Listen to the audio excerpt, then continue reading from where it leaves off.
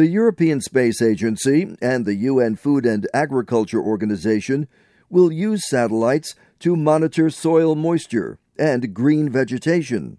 The ideal conditions for desert locusts to swarm are drought, followed by good rains and rapid vegetation growth. FAO's Keith Cressman says satellites can make a big difference when the alarm is sounded. At the moment, we can provide early warning of outbreaks perhaps 1 month in advance, but normally that's only a couple of weeks. The new product will allow us to certainly double that time. The senior locust forecasting officer says countries will have more time to get ready. That means to mobilize the necessary teams in the field to intensify survey efforts, to identify all the potential infestations that might be present.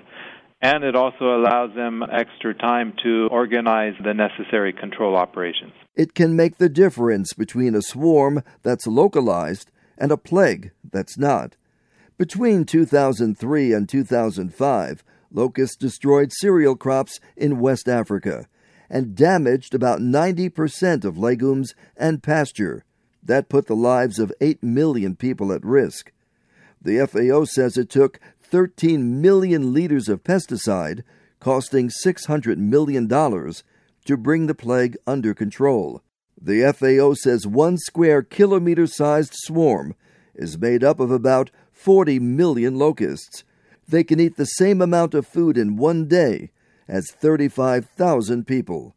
Cressman outlines the stages leading to a plague. A locust plague doesn't develop overnight. It starts initially from very small localized outbreaks in a particular country.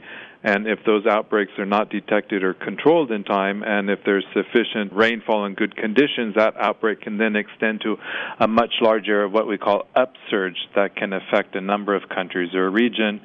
And similarly, if that upsurge is not controlled and conditions continue to be favorable, can then turn into a plague that can infect an entire continent, for example. Images provided by the joint FAO European Space Agency project would come from satellites such as the one assigned to the Soil Moisture and Ocean Salinity mission. The satellite images will show those areas where the soil is sufficiently moist enough to allow desert locust breeding. This is the stage in which the locust numbers increase. And when locust numbers increase, then there's that possibility for them to change their normally solitary behavior to that of a gregariousness and to start to form these groups that then turn into hopper bands and adult swarms that cause the devastation. The summer breeding season begins in late June or early July, mainly in the West Africa Sahel region and Sudan, and along the India-Pakistan border. Cressman says desert locusts are well adapted already to climate change. He says rising temperatures allow the insects to mature faster, giving them more time to breed.